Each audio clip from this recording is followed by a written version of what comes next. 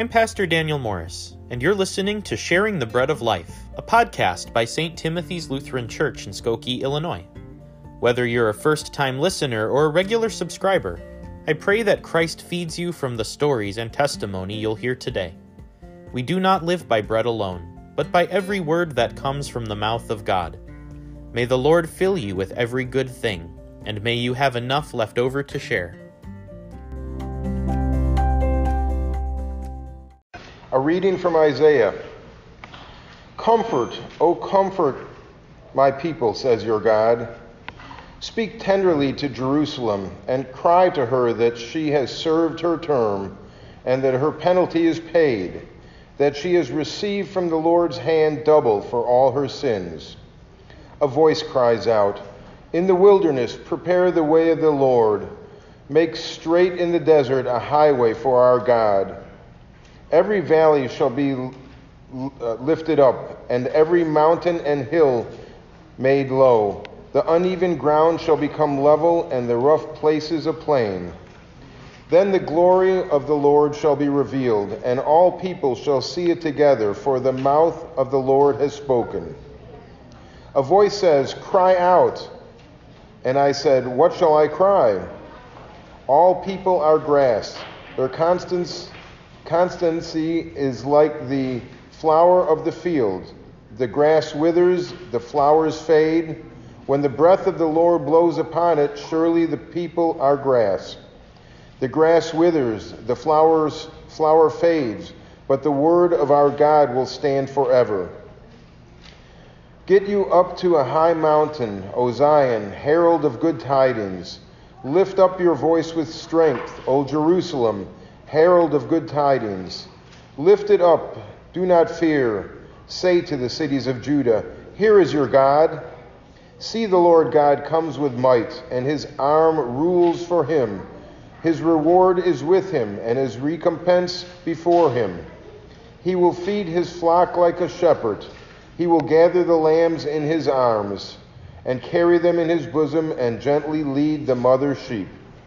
We do not live by bread alone, but by every word that comes from the mouth of God. So I took this picture the other day while I was out for a walk, and I noticed these piles of delicate brown leaves heaped up in the streets. For a moment, I was tempted to jump in one of them, but on closer examination, I saw that there was garbage and sharp sticks hidden within the piles. I could also smell the sickly, sweet scent of rot. These leaves adorned their trees like crown jewels only a few weeks ago. Now, they lay in dull, booby-trapped heaps, waiting to be collected by a dump truck. It seems that Judah did not fare any better than this pile of leaves. The prophets cried out against God's people because their love of God had faded. Their hearts were filled with love of luxury, love of wealth, and love of entertainment. Their hearts had hardened against God's law, which also meant that they had hardened against their neighbor's needs.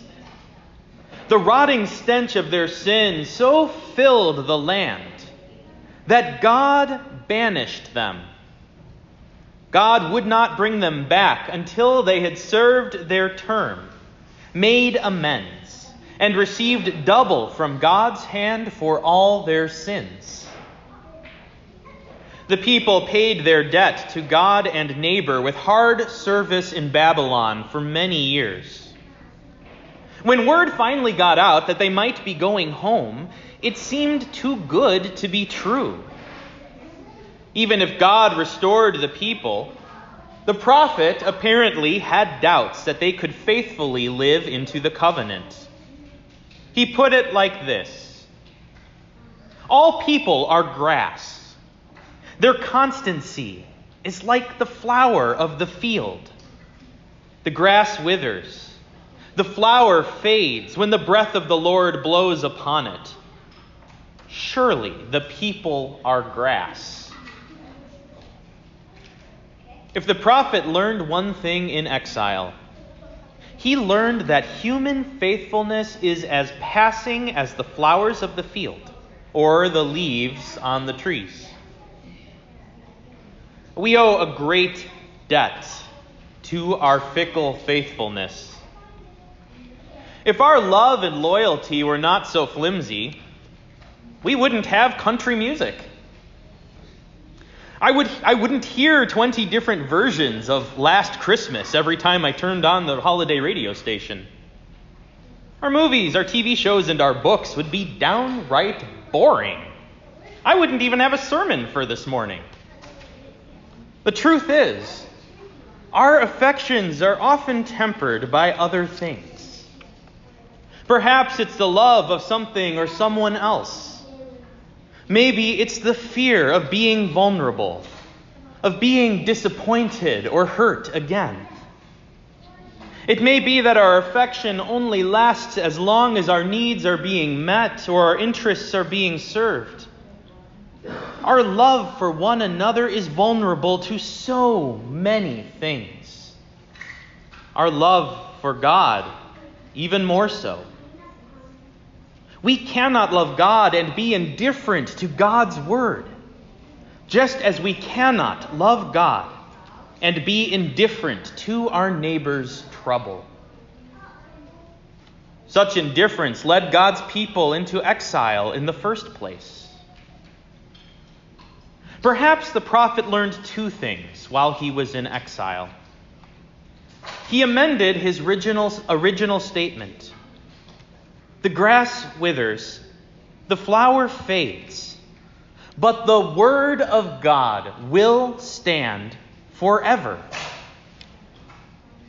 As one commentator pointed out, this amendment marked a turning point for the prophet. He took ownership of the divine counsel's comforting message. Like a runner fresh from battle, he commanded Zion to ascend the mountain to proclaim good tidings. He commanded Jerusalem to proclaim God's presence and victory to the cities of Judah. God would come to the people in their misery and lead them home like a gentle shepherd leads sheep. The way of the Lord would be made easy, with every valley lifted up, every mountain and hill made low, uneven ground leveled, and rough places smoothed into a plain. God would lead them home in a festal procession that rivaled the Exodus from Egypt. By faith, the prophet grasped a profound truth that has eluded so many. While human faithfulness is as passing as the flowers of the field or even the leaves on a tree, God's word stands forever green. As I look at the greenery hanging up around the sanctuary this morning, I'm reminded that God's word will stand forever. Unlike the grass, unlike the flowers of the field, unlike the leaves on the trees, God's word does not succumb to climate. It endures all things, persisting under both harsh and favorable conditions. God's word cannot be tamed or controlled. It does whatever the mouth of the Lord has spoken. With prayerful hearts and with the help of the Holy Spirit, we might just discern God's word at work among us.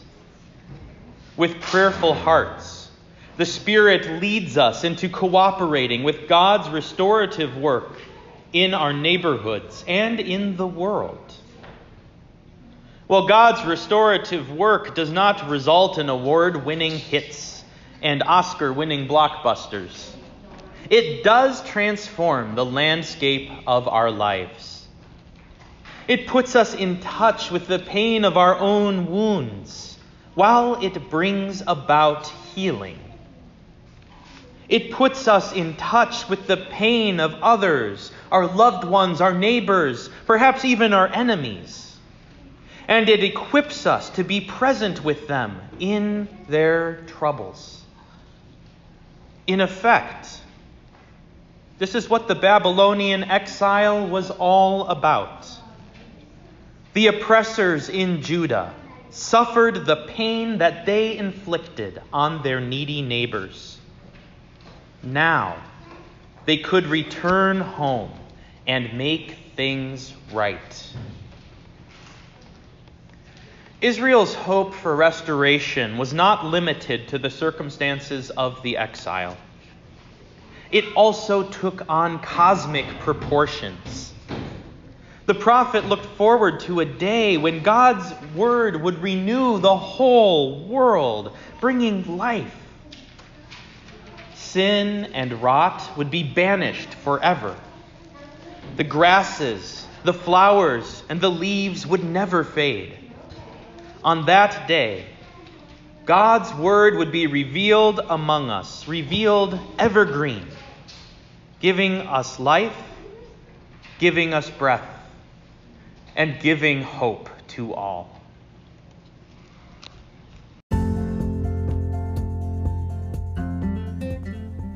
Thanks for joining us for this episode of Sharing the Bread of Life. For more information on the mission and ministries of St. Timothy's Lutheran Church, please visit our website at www.sttimothyskokie.org or like us on Facebook. Check back next week for a new episode. The blessing of Almighty God, Father, Son, and Holy Spirit be with you now and always.